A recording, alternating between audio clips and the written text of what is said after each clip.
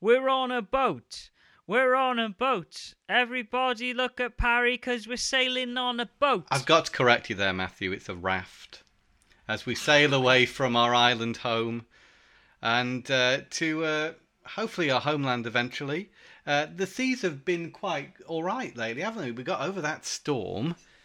We did. It's been quite a pleasant, sunny ride. I've been sunbathing here on our little raft. It has. I've been dipping the rod in the water every now and again.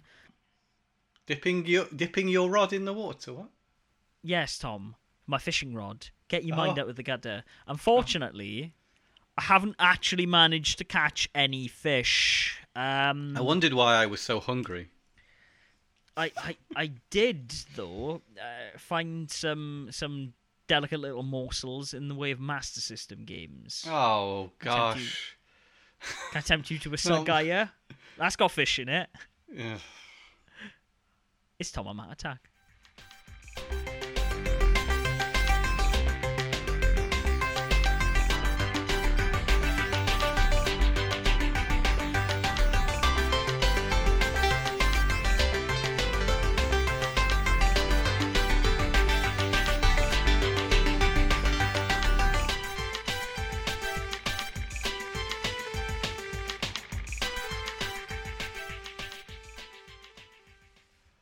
I will admit, without... Oh, sorry.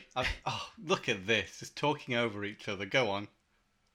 I was going to say, it's becoming quite hard to keep this narrative going as we're doing intermittent podcasts of, one on, one off. So much is happening in the time between podcasts, both in the world and in, the life that affects us. Yes. That it's very hard to keep track of where we were. Yes. On the raft, on the island, who knows? Absolutely. I was struggling there, but I hope those lovely guys get back home soon.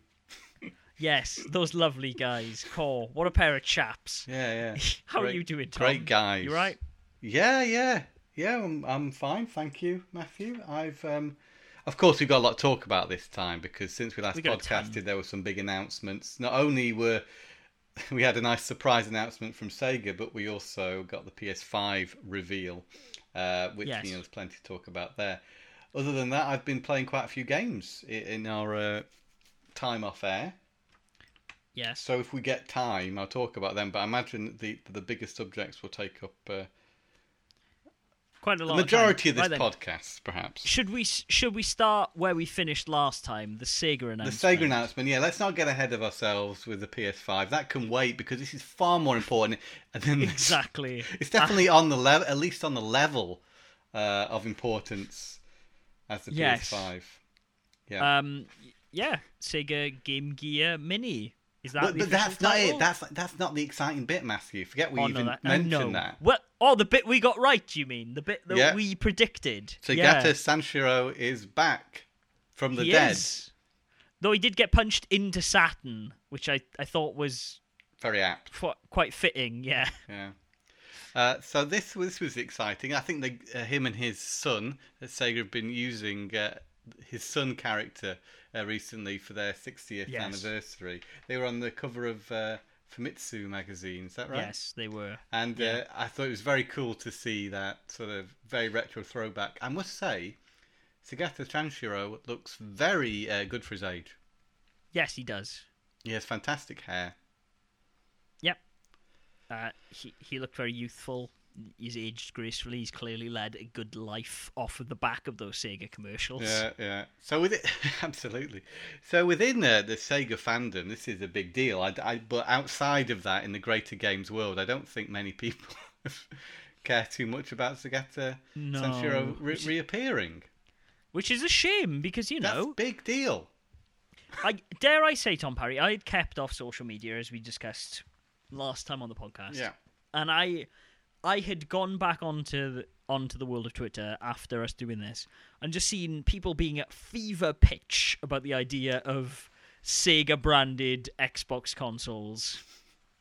And oh man, the disappointment when a lot of them didn't, like I did naively just now, go, oh god, is it only the Sega Game Gear Mini for the 60th anniversary? Oh my god, who can play this? I've got man-sized hands. Wow. I was just like, I thought the Sega Sanshiro commercial was actually really good. Yeah, it's quite epic. And I really enjoyed it. I thought it was brilliant. Got me totally buzzed for the Game Gear Mini. And then sort of like, well, I'm not going to get one. Well, maybe one. Maybe I'll get the one with Sonic Master System on it. Otherwise, I think one is nearly entirely RPGs. Yes, which will be and a Puyo Puyo title. Snuck in there, yeah, for the casual people who want the good Puyo Puyo game on the Game Gear. I think there's one that's or is that the RPGs are all the Shining games, are they, or? Yes. I might have to cross-reference this. Yeah. There's ones with Last Bible, which is a Shin Megami Tensei spin-off by Atlas, which is also on the Game Boy, but I imagine the Game Gear one is what it's developed for. I imagine that's probably the version to get. I think also Magical Knight Rayearth is on one of them. It should be on the red one, sure. I guess, because there was a limited Magical edition Knight Rayearth one, yeah. Red one, but the Shining games are on the yellow one, which for my money is the best looking Game Gear. It's the one I have personally, and I'm, and that was an easy thing to get hold of, and it wasn't cheap. The yellow Game Gear. No. So I do feel that's a very special thing to me. And if I was going to have one of these based purely on the looks, I'd want the yellow one. However, I don't want to play the games that are on the yellow one. I don't want to play Puyo Puyo on a screen that tiny either. No. That'd well, be a nightmare. You can get the magnifier thing, which is like twice as big as the console. Yes. Which just defies the point of it. Yeah. Because it is quite a small thing that's going to kind of fit on a keyring, isn't it? It's smaller than the Game Boy Micro. Oh, absolutely. It is definitely smaller than the Game Boy Micro.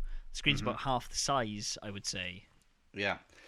The proof will be in the pudding how easy it is to play a game on it. How easy it is to control the game and how easy it is to see the game. Yeah? I think it's a nifty thing to just go like, hey, look, I've got Game Gear on my keyring. It's not really for playing the games on, is it? It's not built to effectively play the games, but it's a nice little trinket, and it doesn't cost the earth either. It's still about 30 quid though. Yeah, it's quite small. To be clear, it isn't cheap. True, it isn't cheap, but it isn't. I think 30 quid. I don't know, for what it is as a collectible, it's not too bad. I don't know. For I how thought small it was a bit expensive. I think the screen looks good on it. At least. I mean, the fact that it's got it's a functional Game Gear. It's a functional games console. It's that small. Is that the smallest games console ever made? Maybe. Because the Pokemon Mini, they always said that was the smallest, maybe at least the smallest Nintendo console. But was it the smallest console ever? Well, I mean, let's be honest here. If we're comparing. Yes, it can run games, but it doesn't have interchangeable cartridges. It doesn't have any. Yes, and the Pokemon Mini did. Yeah, it did. Yeah. So Tamagotchis have existed, which are also that small. Like, I have a Game Boy Watch on which I can play a very primitive racing game. Oh, absolutely. And I mean, there's obviously the Dreamcast VMU and the PlayStation Pocket Station, and it's a bit of a grey area, I suppose. But nonetheless, it's quite impressive what Sega managed to do. That screen looks sharp, but probably because it's so tiny. Because I always thought the Game Boy Advance, Game Boy Micro, wasn't called the Advance Micro, was it just Game Boy Micro? No, it's just called the Micro. So the games always look really good on that, and I think that was a lot of it down to how small the screen was. But I'm kind of excited by it, but I think the majority of people, not bowled over. But it's fun. It's fun. I think people expected too much. But then it was built up a lot. Yeah. I mean, on par with PS5 launch, got people's imaginations running wild, which is quite funny in hindsight. But never mind. It got our imagination. I think we were pretty realistic. Saturn Mini. Saturn Mini is not that far off a Game Gear Mini. We also said Sega Sanshiro was going to come back. Yes, that happened. It happened. If only he was holding a Saturn Mini and not the Game Gear Mini, because I think that features prominently on the front cover of that Famitsu, doesn't it? They're both there, father and son, with the Game Gear Mini front and central. So front and centre. Front and central. Front and centre. Front and central is the name of this podcast, though. Thank you for making that easy. Oh. Oh well, it is what it is. It's what it is. That's that. Let's move on. But it is a momentous occasion for Sega, and it's cool they've done something like that. They didn't have to do a Game Gear Mini. No, that's true. It's a fun way to celebrate 60 years of a very important and very prolific developer, publisher, console manufacturer. Nintendo to the post as well, because there isn't a Game Boy Mini yet. So yeah, they've done that. Always pipping Nintendo to the post, Sega. So it goes. Sega does what Nintendo don't, Tom. Absolutely. Still true. And the 60th anniversary. But what about the PlayStation? The third place. Oh, the third place, yeah. Well, PlayStation 5. The fifth place. The console that is the size of a small child. Let's talk about it. Oh, is it that big? I don't know how big it is. It is 15 inches, Tom. It's like 50. It's longer than the Xbox One. Oh, the original really? version. How's that going to fit in your what's they called? Kallax. It's not going to fit in a Kallax because the Xbox One doesn't fit in a Kallax, at least the first model. I mean, if you put it at an angle, I'm sure you could fit it in yeah. there. You have to go on top of things, won't you? I've got no room for it. Fortunately, I have a quite a large, rustic-looking TV stand, as you've seen. Yeah. And the slots on there, there are two of them, and they are meant clearly to fit like a VCR, so I should have enough room. Yeah, it will be definitely odds with your stylistic choices for such a rustic TV cabinet.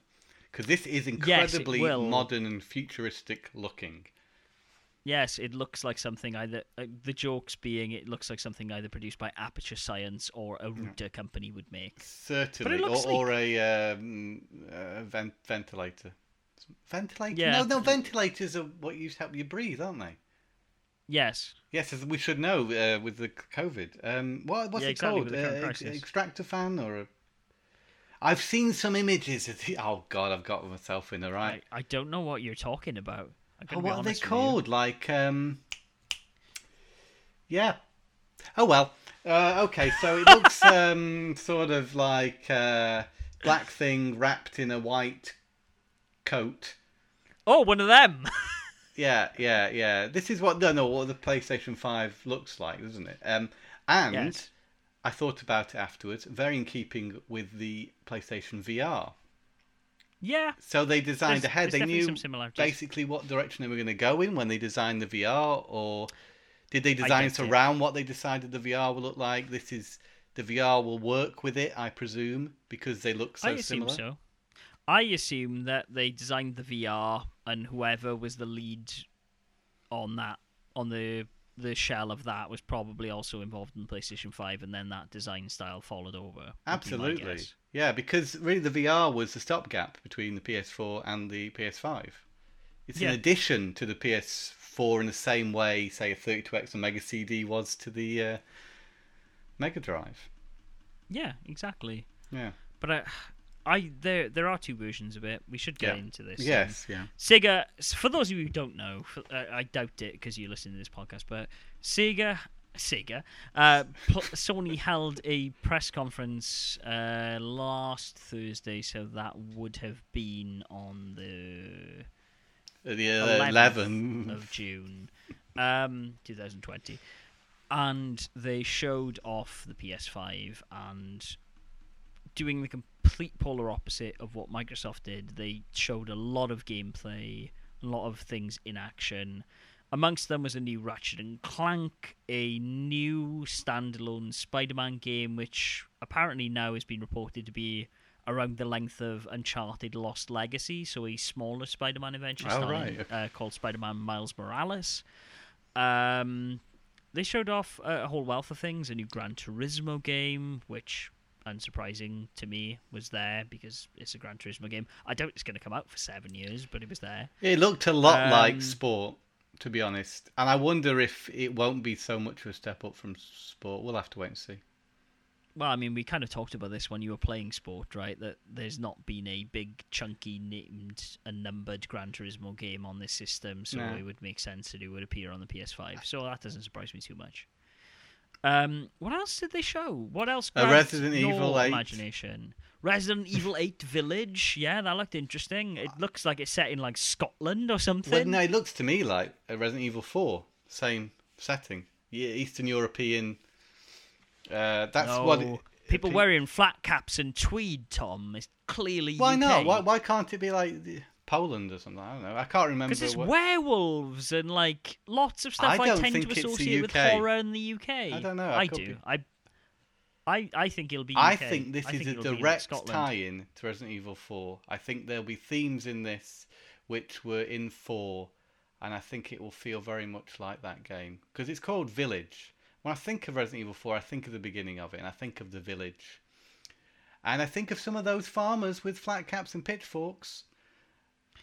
Do they have flat caps? I can't remember. Maybe they weren't wearing hats. I don't think they do, Tom. I don't think they are. I think they're wearing hats that are very different. I can't remember. It's been a while since I've played Resident Evil. I wonder why this is maybe timed to coincide with a remake of 4, and there'll be story elements that carry over into 8 from 4. How about that? Yeah, that's my theory for you. Let's see. I mean, but 4 doesn't have anything to do with Chris Redfield, and this is supposedly the final chapter in the epic Chris Redfield saga. I thought it was everyone talks sort about. Of the final. I took that final chapter of what's his name, Ethan, but maybe not. No, Ethan. I'm not familiar with the character. I'm assuming he's the protagonist of Resident Evil 7. I have no idea. You played Resi 7. I haven't. I've played an hour of Resident Evil 7. Not enough to remember, really. Okay. Yeah, maybe he is. I don't know. But Chris is in that trailer, so I think it's more about Chris Redfield. Fringy right, I'm looking at Chris list Redfield's got a here. fringe. Oh, God, what was the name of the game of the cat? The cat was the one. Stray had my interest, even though that's going to be on different consoles. Apparently there's a Steam page up for Stray. I think a lot of these will be on different consoles as well, though, won't they? I got a vibe of what were those games put out by Mike Bethel? Thomas Alone? No, he did a series of games with robots on the Switch that are okay. Subspace Circular. Yes, those games. Yeah. It kind of gave me vibes of that, but then with a realistic cat on top of it, and you get to play as the cat from what it looks like, so that looks kind of interesting. I mean, they're remaking Demon Souls, that looks kind of cool. I've never played the first Horizon, though the second one clearly looks great. Yeah. Moving to America, I think, aren't they? Seems that way. Yeah. Horizon Frontier West or something? Yeah. I could be wrong. Jet, The Far Shore is a game by the Bitmap Brothers, people who did the Sword and Sorcery EP with Capybara. We were talking about them like the other week. Yeah. I'll get it wrong. Can I just interject here? Forbidden West, it's called. There you go. Forbidden West. Okay. Sorry. There was some stuff like Bugsnax, the new game by Octodad Studios. Yes, I like the music. Wild Horses. Kiro Benito did the music for that. Who's that? Kiro Benito, a London band. They sound very Japanese pop sort of thing. Okay. Bugsnax, talking about Bugsnax. Yeah, it was quite upbeat and they looked quite silly.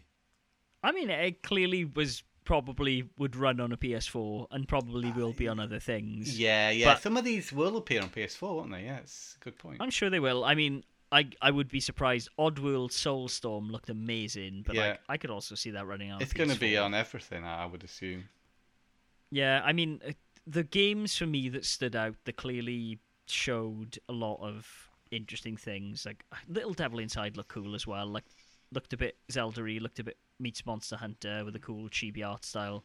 It was the one where the guy was running around and then he would cut to like a Victorian man having a bath. It looked kind of strange. I thought there was some very inventive, creative things in their presentation. It felt like the good kind of E3. If you were judging E3 presentations, then Sony, they pulled out a good one there. Microsoft has been staggered, hasn't it? They announced the look of the console in a short video, and then they did these gameplay thing, which wasn't gameplay, and nothing in it was particularly exciting. There was something survival horror, wasn't there? The Layers of Fear developers working with the Silent Hill composer on something. Yeah, but I think Sony's Microsoft need to step up now to this, because this was impressive in my book. I think so. I mean, seeing Ratchet and Clank run, I never thought I'd be like, wow, Ratchet and Clank, but like some of that stuff with them, admittedly a bit Rick and Morty-esque, of them jumping through a portal and then being somewhere else. That's showing how good the loading is, isn't it? Yeah, it's nuts. Yeah, you can just jump from one thing to the other. From one thing to another, and it'd be a completely different world. Seems like it would be really cool for gameplay. Yeah. That Project Althea, was it? The Square Enix demo with the monsters and the lady with magical powers. Well, the Spaceman. Was that that wasn't the Spaceman one, was it? No, that wasn't the Spaceman one. That was everyone that I was chatting to at the time. It's like, oh my god, this is a Kojima game. Look, I thought Kojima. As soon as I saw a guy in a spacesuit, I was thinking of their mascot, but it wasn't quite that, was it? Was that? I can't remember the name of that. Was that Ghostwire? No, that's a different game. I think it began with A. That's all I remember. I think it began... Oh, no, it was Pragmata, right? Oh, didn't begin with A then. No, I can't remember. I'm just looking at the list of notes I have here, because I actually made notes. Okay, Pragmata. Yeah. It's Capcom. Returnal. Returnal looked good until I saw the name of it, and I was like, oh boy. Oh, yeah, that kind of... Was that the one that sort of looked like Time Splitters? No. Yes. Was that? Actually, no, I don't know if it was. I'm pretty sure. I'm just going to double check. See, I made notes, but then it was the one Housemarque game with the lady in space. That was not the one that looked like Time Splitters at all. Oh, wow, the sound... Oh, no, sorry, that's wrong. It's also an album by someone. One Otrix Point Never has done an album called that. Yeah. I don't think it's related to the game. I'm not sure. Deathloop also looked cool. The Arxis game. Was it Deathloop? That, to me, I thought looked very Time Splitters. Okay, I could see where you're going with that. I did like the visual style a lot of the trailer and the... Well, let's not say a bit Time Splitters. I don't know if it was in the press conference, 13 is being remade. The first-person shooter, yeah. Oh, okay. That could be interesting. Yeah. But I missed that if it was in the video. Maybe it wasn't. It wasn't in the video, so maybe it just came out afterwards. I'm not sure. Yeah. But all in all, pretty impressive. Some cool-looking stuff that I'm like, okay... Let's see what this is. And then it ended with them revealing the console. And as we said, do you like it? Are you a fan? Do you know what my initial reaction was? What? Because I saw the first thing you see of it is those pointy little ears, little antennae. Just the way that white sort of sheet wraps around the body of the console, and it kind of makes it like little ears. And I thought, what's that? I'm gonna show you an image, Tom. I'm sorry for podcast listeners because this isn't gonna play at home, but this is what I thought, and then someone made the meme immediately. Oh, is that Kaiba? That's Kaiba from Yu-Gi-Oh. Yu-Gi-Oh. Yeah, it looks like someone wearing a black shirt under a trench coat. Yes, big high collar white coat. Yeah, it's like a V shape. But with these little white ears, like you're saying. This is an art describing what it looks like on a podcast. I wasn't a fan of it initially. When I first saw it, I was just like, the disc drive looks like it's tacked on because there's two versions. There's a digital it shouldn't be there. Disc drive. Sort of it's not part of the design. The design was as is without the disc drive, and can we get a disc drive on it? Exactly. Yeah. It's just we're not there quite yet. Our market research tells us that people still want physical media, and I saw people Limited Run going clearly the one with the disc drive, and I'm like, yeah, I bet you're hoping that people buy the one with the disc drive. I don't know. Then I saw it lying down. Then I saw it in the position I will probably have it. I won't have it stacked like a tower, and I was like, okay, actually, it doesn't look too bad when it's on its side. I didn't think it looked like it could lie down until I actually saw an image that you Me posted. too. yeah, it looked like, how does this lie down? Because it's curved. And it's like, yeah, exactly. Like, especially the disk drive one, it's like, how the hell would you lie that down? Surely, with the way that console's like shaped and the curviness of it, it would just wobble. But no, I tell you what, it's a lot more interesting than the Xbox Series X. Yes, it is. The black monolith from the start of 2001 Space Odyssey is not something I really look forward to having. It's not an appealing looking thing at all. No. And no wonder Sega haven't put their name on it. Yeah. Because Sega consoles are uniformly beautiful. Yeah. Yeah. Has the Xbox... Has the... Whatever the Xbox S got a disc drive? It has, right? There is one without a disc drive. There's two. Okay. So I'm going to show you an image now, Tom, and this is... Again, this doesn't play well on a thing, but this is the consoles in size and scale. And as you can see, excellent. This is just what I wanted to see. The PS5 is massive. It is bigger than the launch PS3. Ah, yeah, okay. So, it is... yeah, it's the equivalent of the old PS3, the first model of PS3, but it's bigger than that. Yes, a little bit longer. It seems to be about the same height. Though saying that, it's seeing it next to the Xbox One X.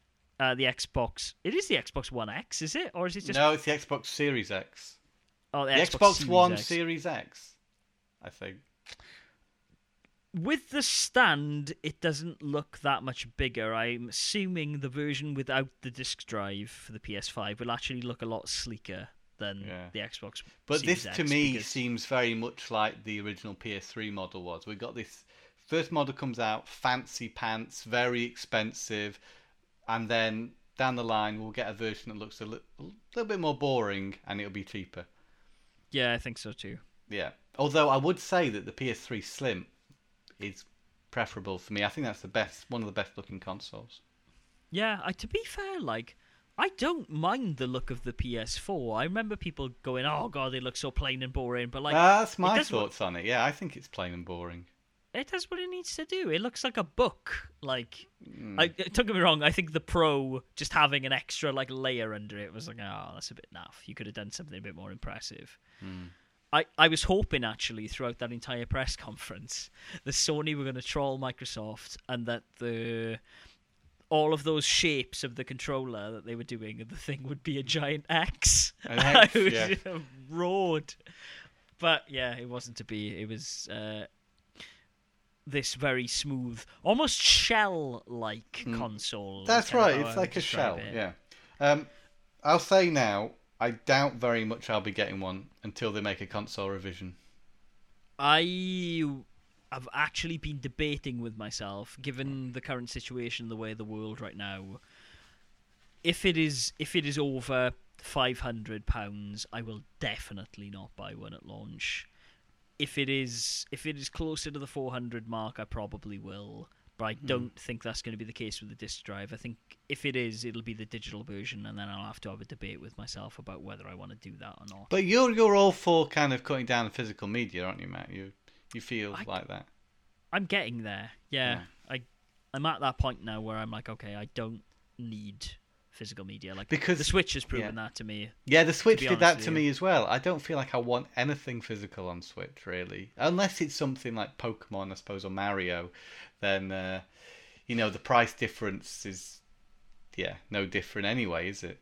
Yeah, so... and that's the thing. Like, the only times I've been buying Switch games is if they've been cheaper. And I found that a lot with the PS4 still, is that there are bargains to be had in terms of physical media. But then again, I bought a physical copy of Shenmue 1 and 2, as we'll talk about in a second, today.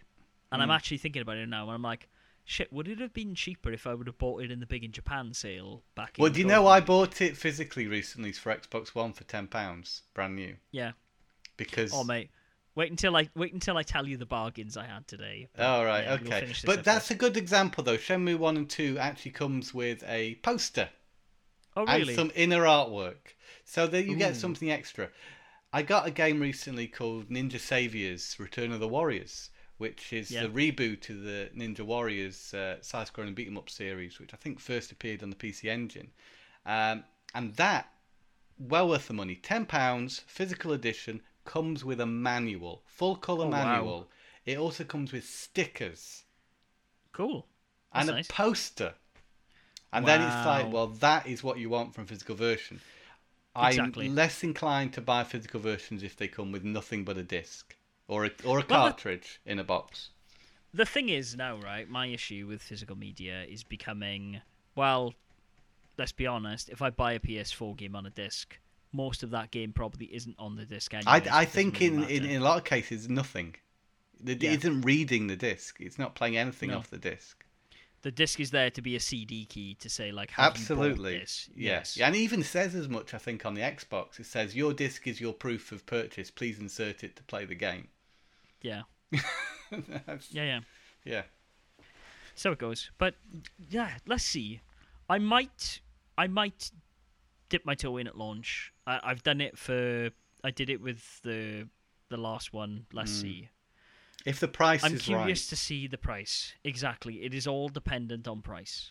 And it's also dependent on what kind of hard drive size they put in it.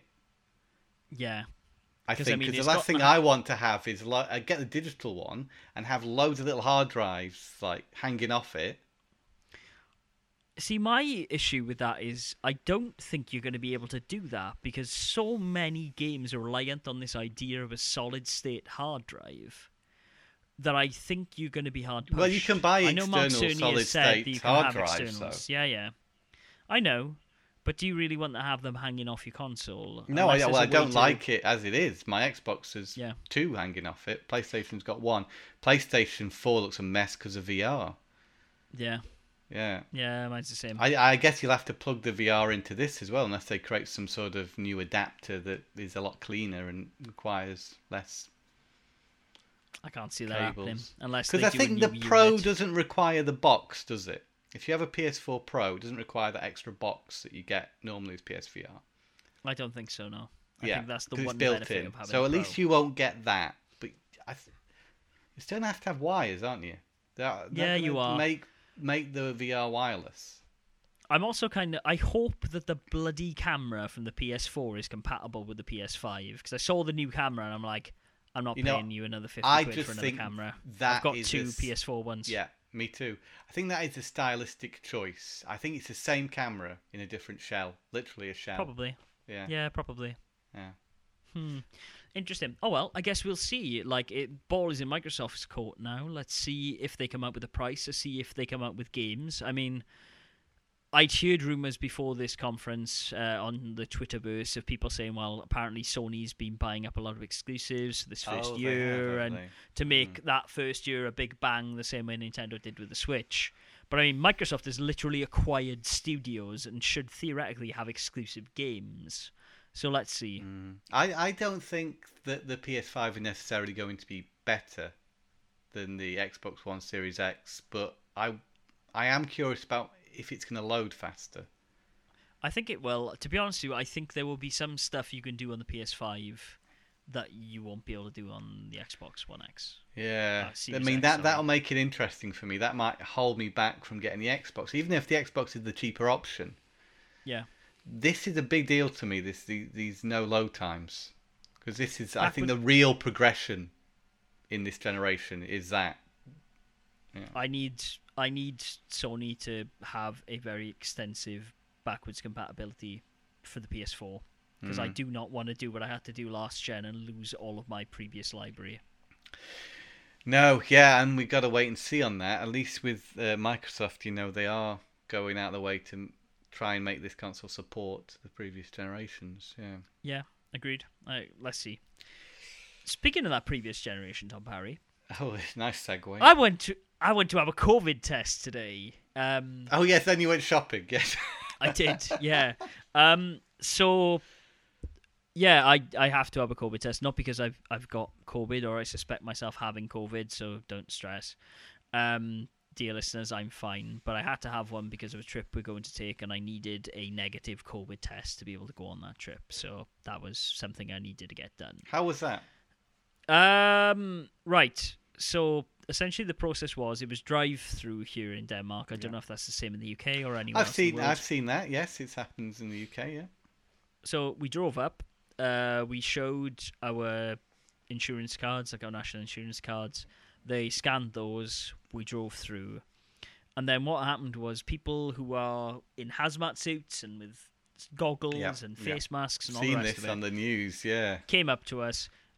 We remained in the car.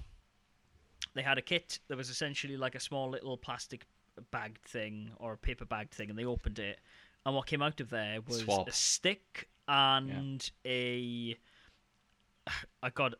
like an oversized lollipop stick. If you've ever been to the doctors and they've checked your tonsils, you've seen one of these things they use.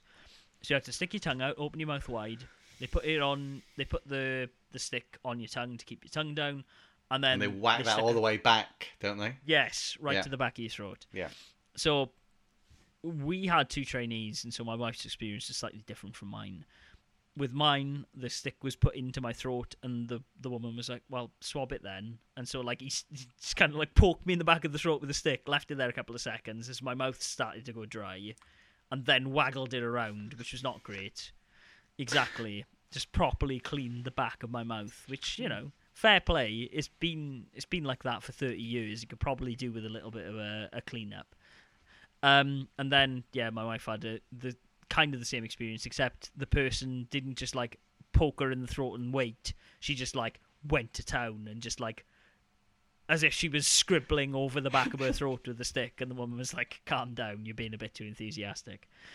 So it wasn't great. It wasn't the most fun thing I've ever experienced. I had to drink a lot of water, and I could still feel, you know, like when you get a lollipop and you like a Magnum or something in the end, and you're cleaning the chocolate off, and that like woody taste that you get from the lollipop. Yes, yeah, no, I imagine what it might it's not be like, that pleasant, but like that was like it was pasted on the back of my throat, and that was all I could taste. And even though I was drinking water, it wouldn't go away.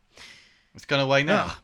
It has, fortunately. Good. Like we've had a cup of tea and some coffee and stuff, and it's gone. But it was there for a while.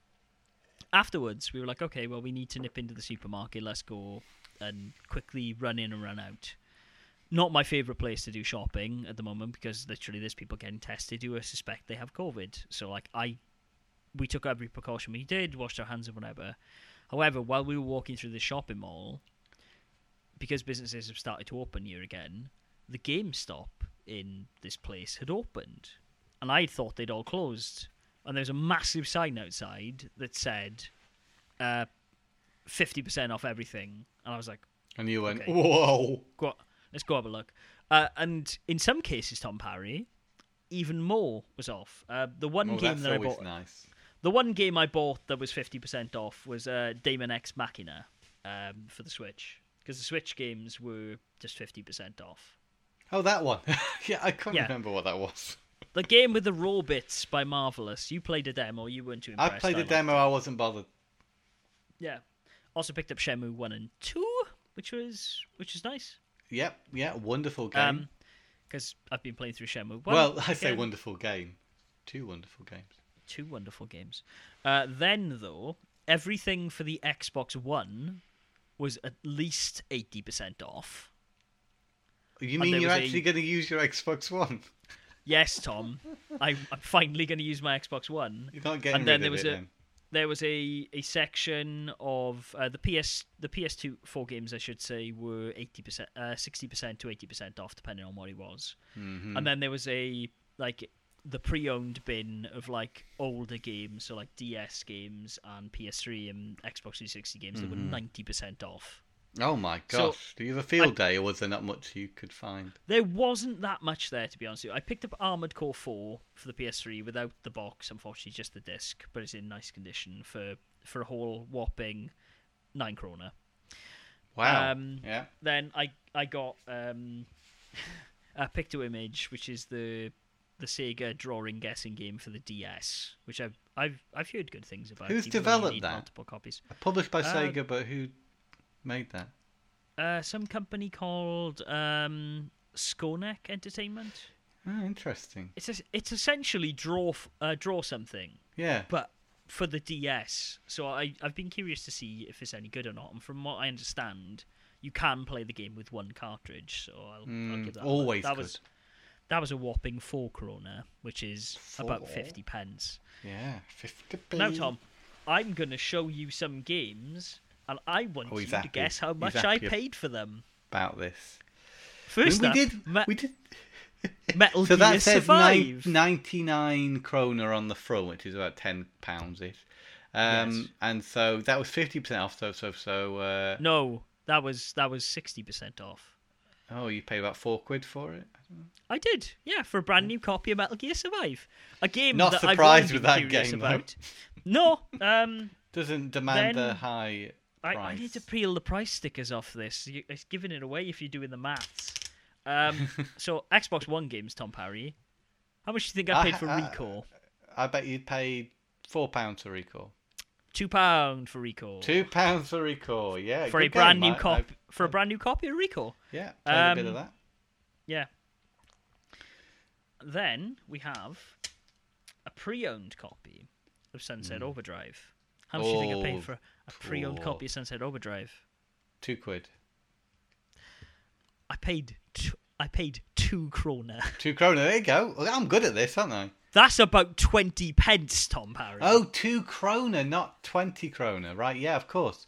Really? Yes. Oh. And then, last but not least, as you can see, I picked up the Xbox One exclusives that I've long been curious about but haven't been able to play. How much do you think I paid for a copy, Tom Parry? Quantum Break. Of Quantum Break. Exactly. Oh my gosh! How did I guess that one? I bet you paid, well, if you paid, 2p for the, 20p for the other one? Yeah.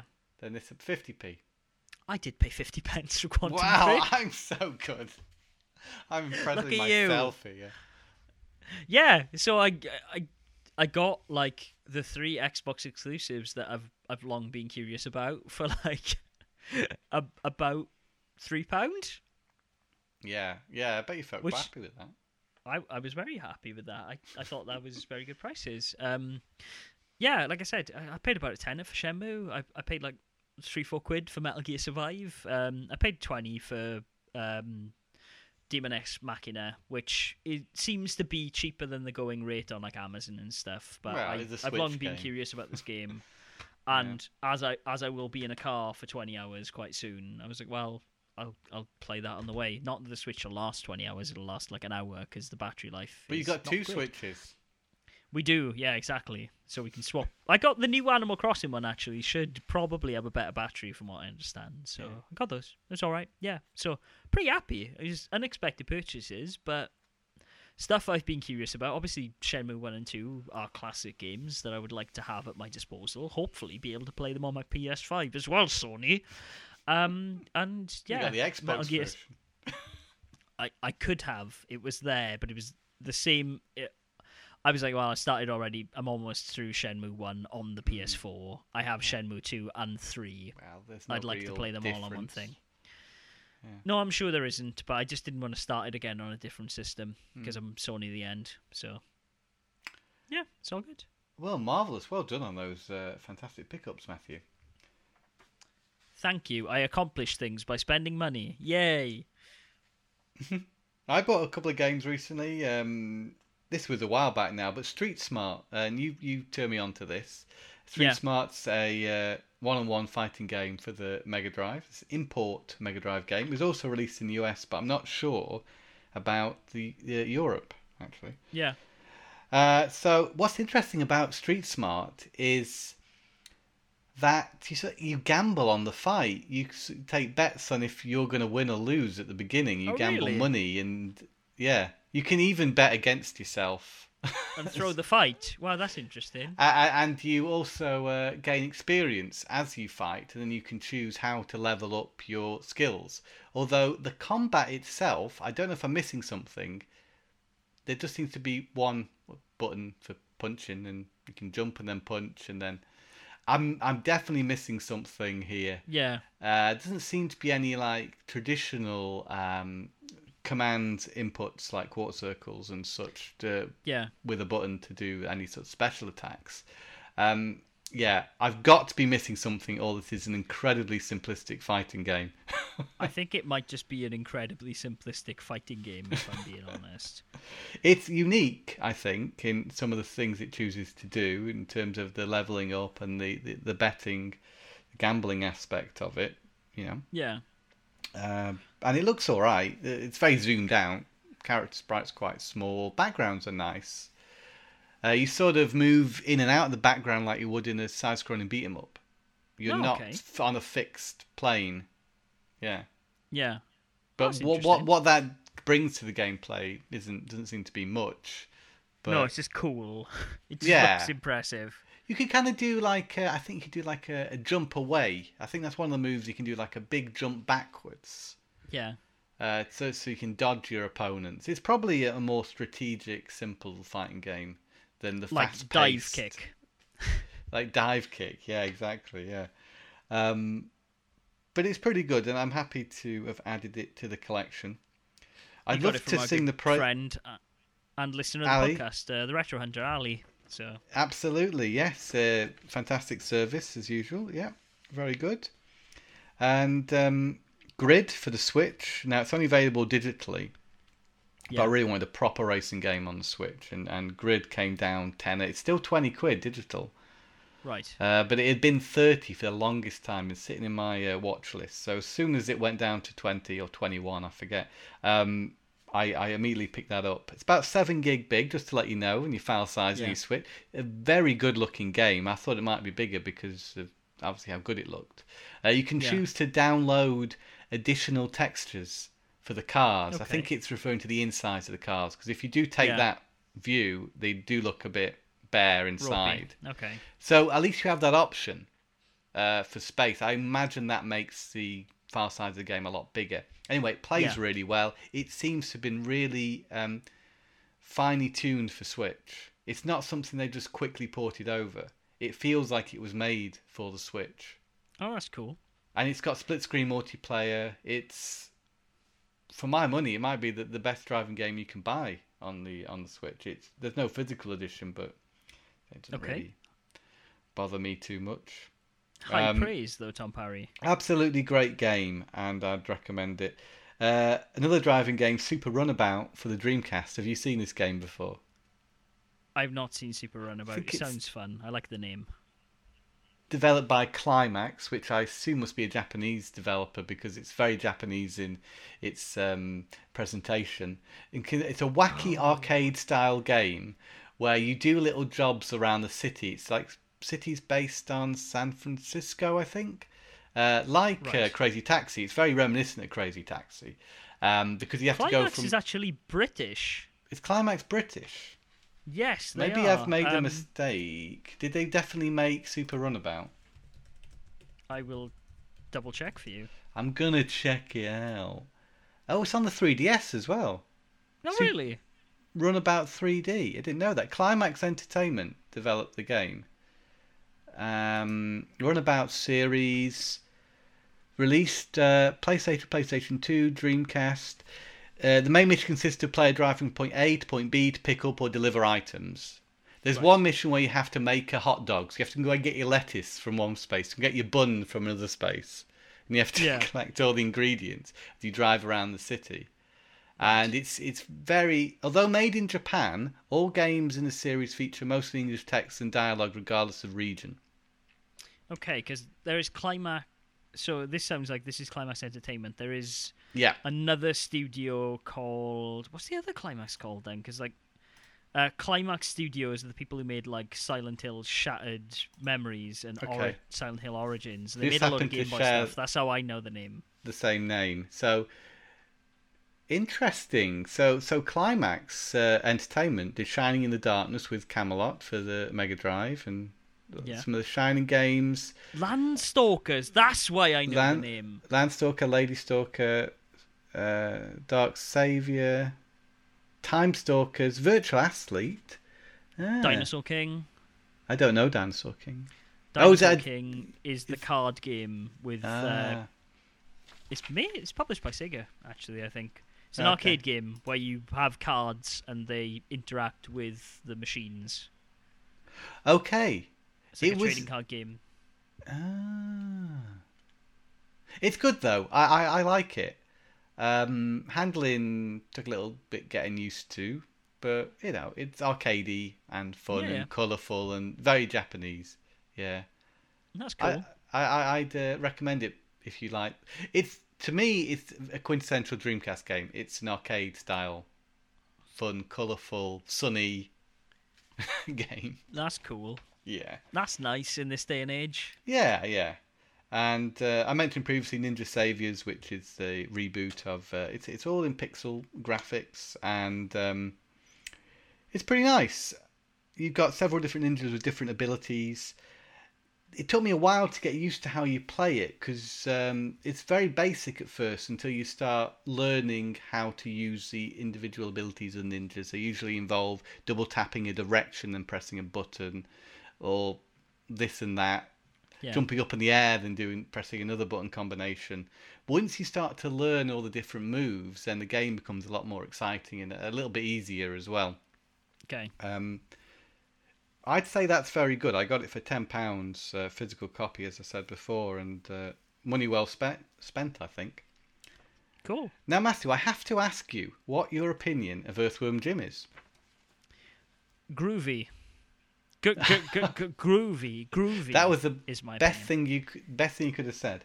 I've been playing Earthworm Jim HD. I turned my PS3 on for the first time in a while and remembered I had it, and I was like, oh yeah, Earthworm Jim HD. So this is a remake, essentially, of Earthworm Jim. Everything's sort of been redone. It's all widescreen. You can save after levels. It's sort of like chapters, so you can choose what level you want to play, and it always saves when you complete a level, which I think is really, really good. It also gives you little hints every now and hints every now and again how to beat bosses and things, because Earthworm Jim is a game I think it benefits from being played numerous times to understand how to best tackle the level, because it's not always immediately obvious what you have to do sometimes. No. Because it's so full of inventive ideas, but it doesn't really introduce them in a very user-friendly way. Well, it just gives you like a bit of text on the screen, right? Kind of WarioWare style. It kind of tells you like, drop the cow, and you're like, what does that mean? Do this. And I actually think Earthworm Jim HD is an improvement over the original. I think that's controversial because none of the original team were involved with it. Yeah. Gameloft, I think, handled this. They began with a mobile port and a DSi port of the game, and then eventually made Earthworm Jim HD, which is because the deal with Gameloft ended, they're no longer available to download anymore. Okay. But I think a lot of people would probably say the Mega CD version was the best, Earthworm Jim Special Edition, because it added a level and it just was overall better in terms of like the music and the sound effects and everything. Yeah. But this, I think, is a great way to play Earthworm Jim. For me, it's probably the best way to play it. There's also multiplayer. Yeah. Yeah. That's what I was about to say. I remember that coming out and there being multiplayer. How is that? I don't know, because I haven't got anyone to play it with. No, I'm sorry, Tom. I'm pretty certain you can play offline, but I think it was also an online multiplayer game. And they made special levels specifically for that. They also made extra single-player levels as well, which I haven't tried yet, because I'm at the very end of the game, and it's quite hard. You're kind of falling down a spiked, what would you call it? Chasm. Right. And it's very difficult to get through it without bouncing off the walls and killing yourself as you go down. You've got to be very precise in it, which is Earthworm Jim down to a T. You have to be quite precise in places. Yeah, otherwise you just die horribly. Yeah, it's a game you actually have to think about how you're going to negotiate the level as opposed to just running through it. So me, someone who plays Sonic the Hedgehog quite often, I'm used to kind of running through levels. Whereas Earthworm Jim, there's no way you can do that. Because you have to. It's a slower game where you just have to learn how to get through it. Yeah. But I've got a certain fun. Initially for the character of Earthworm Jim, the general quirkiness of the game, the humour. Yeah. All that attracted me before the actual gameplay. But I have a great appreciation for it now, even though I think when Earthworm Jim HD came out, a lot of people were saying that, the gameplay sort of shows its age now. Yeah. And it does, but it is still quite unique, and as frustrating as it can be sometimes, once you understand the game and you learn it, it's a fun experience to go back to, I think. Is the second one any good? Yeah, the second one's good. It's more of the same with some added mechanics to the game. Of course, you have snot in your backpack on the second one, so you use that sort of swing across areas where there's slime. And yeah, it does some weird things. There's some sort of mini game type parts to it. I haven't played Earthworm Jim 2 for quite a while, but yeah, if you like the first one, you'll enjoy the second. They're pretty much on par, if I remember correctly. Okay. I never played it. I have Menace to the Universe, which is the I've seen this. second one for the Game Boy Color that's not very good. Which is just like, it doesn't seem very Earthwim Jim to me, does it? No, it just seems like a generic platformer starring Earthworm Jim. The developer got the license and whacked Earthworm Jim in what looks like quite a very basic. So you have to search levels for items to pick up, don't you? I think so. From what I remember, it's been a while. I just remember putting it in my Game Boy and going, "Ooh, this isn't very good." I'll have a look into it. Terrible music as well, if I remember. Oh, the music on it is god awful. Yeah, that's the one thing I do remember is that from what I remember, the palette is awful as well. It's very garish colours and very annoying, chirpy music, but I'll see. Okay. Well, there's a couple of other things I played, but I'll leave it there, I think, for this time. Fair enough. I just want to kind of tie a knot in the idea of... I've been buying a lot of Master System games, Tom Parry. Really? Yeah, I kind of bought one or two.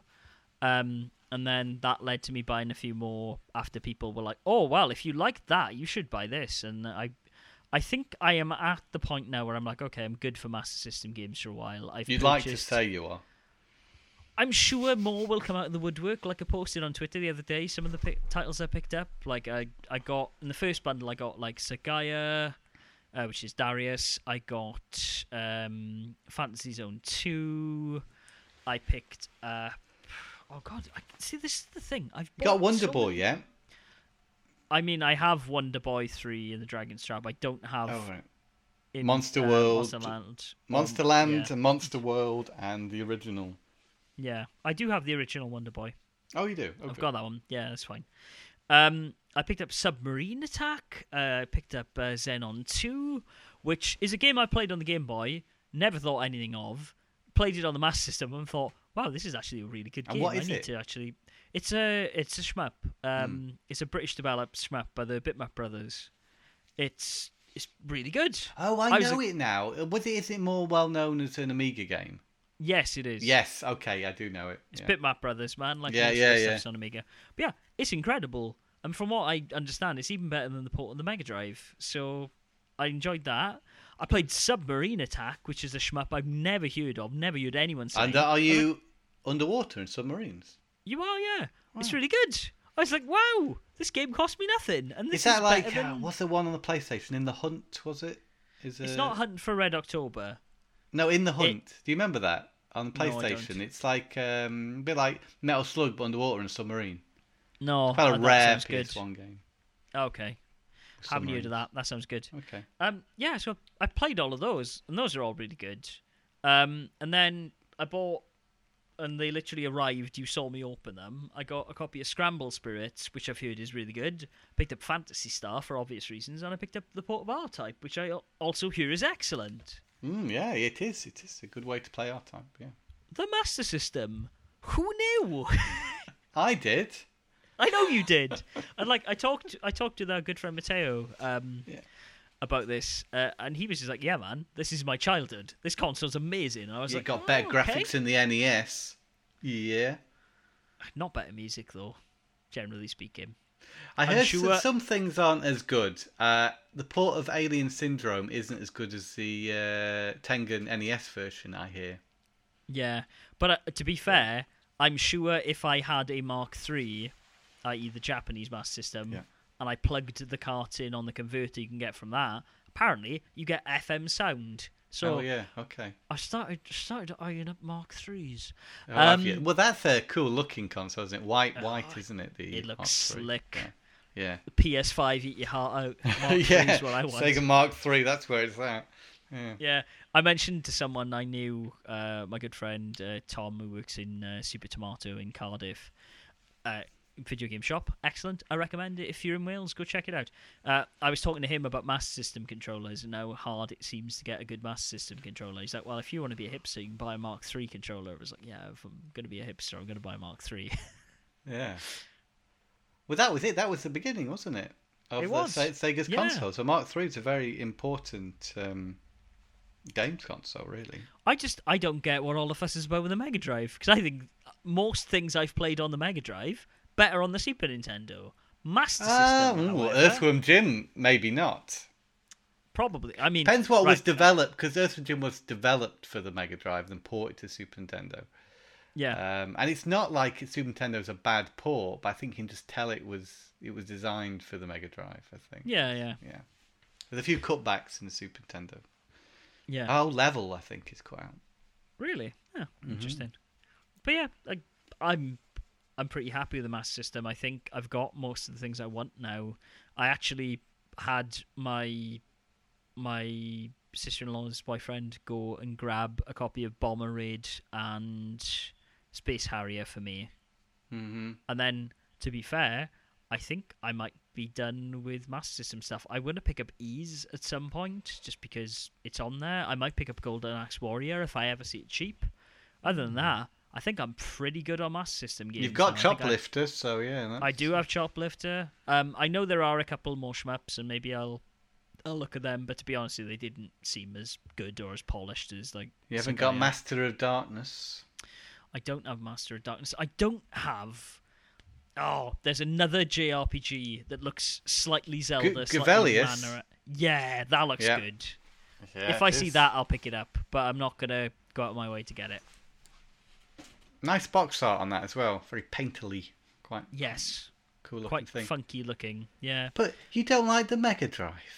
I don't like the Mega Drive, Tom. Why don't you like the Mega Drive? I don't know. Like, so because the Super Nintendo was your 16-bit console. No, but I mean, like, the NES was my 8-bit console, and I'm here going like, shit. Why didn't I have a Master System? Like, honestly, like, yeah, there are great games on the NES, but like, pound for pound, I think I've picked up more stuff on the Master System, and even like generic janky stuff seems to be really good on the Master System. I haven't had time to get into like Cyber Shinobi. That's quite obvious. More powerful than the NES. Yeah. Like I said, I haven't given the time of day to some of those early pickups like Cyber Shinobi and the one you were describing as Castlevania but with samurais. But Kensaiden. Yeah, Kensaiden. But like, the shmups are amazing. The shmups are really good.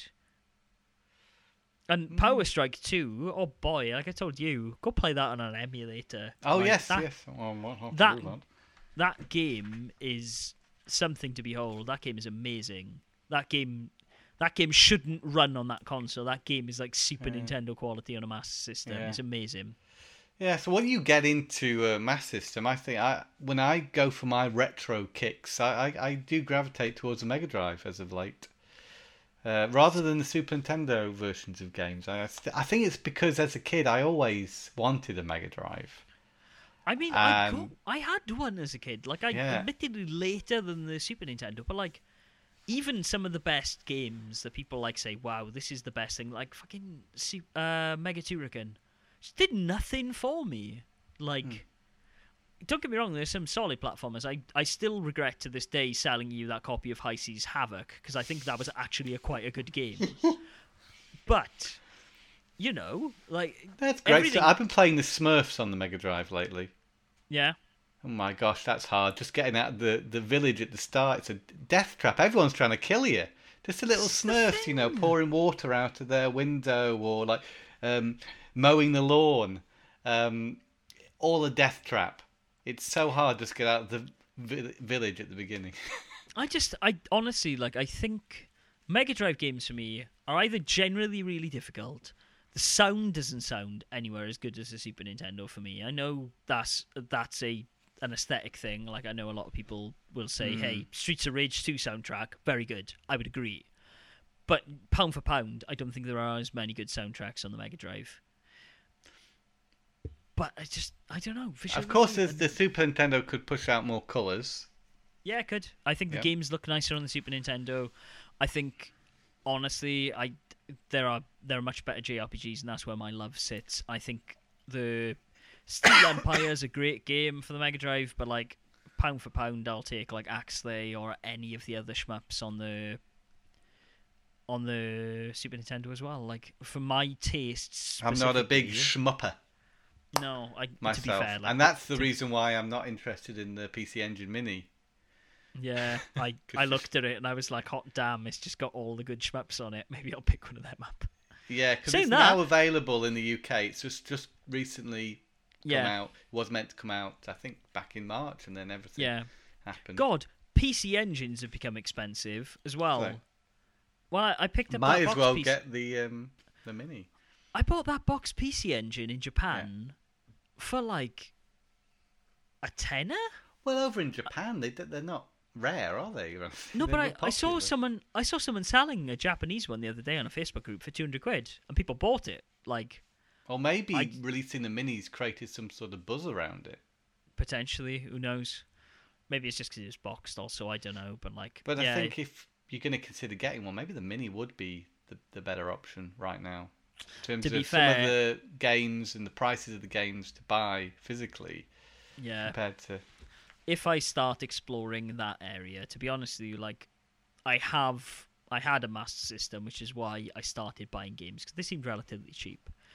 I think if I did go down that TurboGrafx route, and to be honest with you, I'm probably going to go down that route with a lot of stuff. As we've talked about, I want to get away from physical things. I'm probably going to look into getting a Mister. If you've seen those. A what now? A Mister.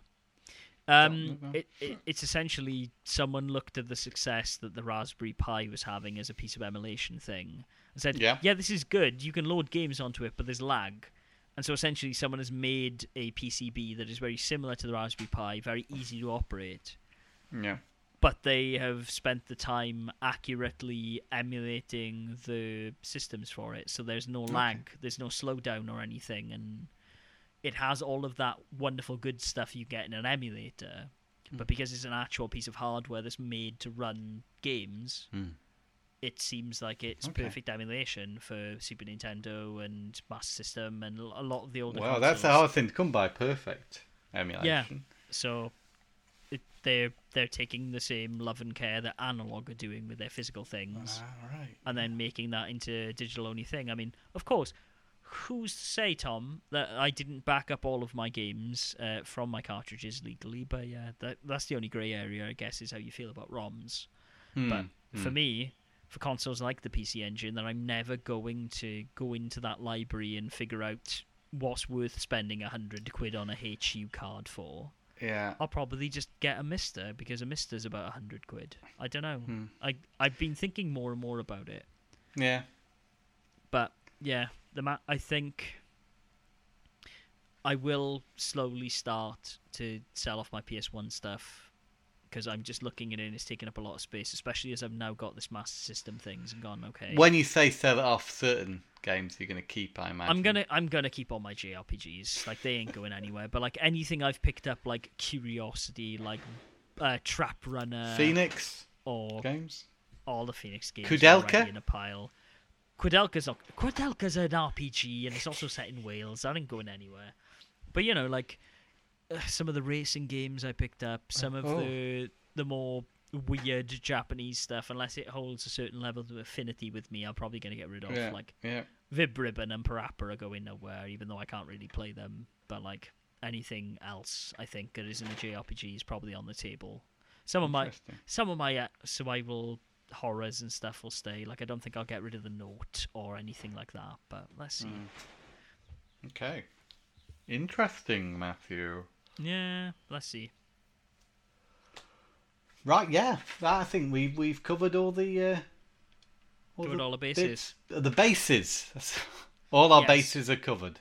That's it. All our bases are being covered, and now they belong to you, the listener. Oh, how romantic and referential. What is the name of that game? Zero Wing? I've never actually played it. I'm not sure.